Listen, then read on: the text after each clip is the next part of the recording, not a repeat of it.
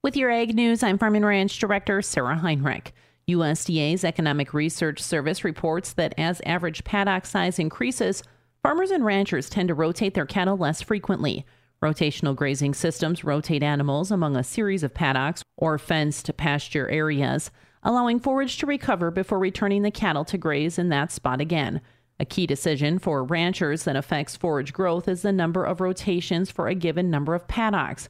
A large portion, 84% of operations with small paddocks of 19 acres or less, rotated their cattle so that each paddock had 4 or more rotations per year. Intensive rotational grazing systems use an average grazing period of 14 or fewer days per paddock. In contrast, researchers found that about 52% of operations using large paddocks of 40 acres or more rotated cattle 4 or more times per year. The pattern of smaller paddocks and more rotations was even more evident for basic rotational grazing operations, which use an average grazing period longer than 14 days. And we'll be back with more Ag News right after this.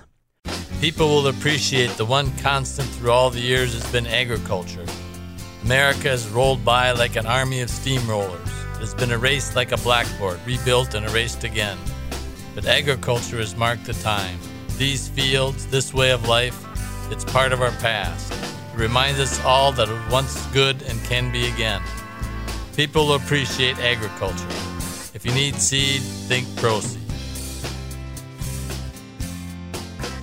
This month, FFA members around the country will celebrate agriculture and FFA during National FFA Week, whether through service projects or community gatherings. National FFA is a time for FFA members to raise awareness about the National FFA organization's role in developing future leaders and the importance of agricultural education.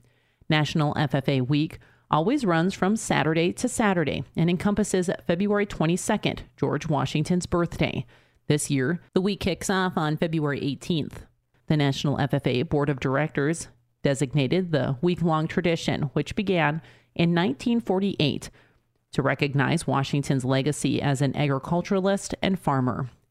With your Ag News, I'm Farm and Ranch Director Sarah Heinrich for the Growing Harvest Ag Network.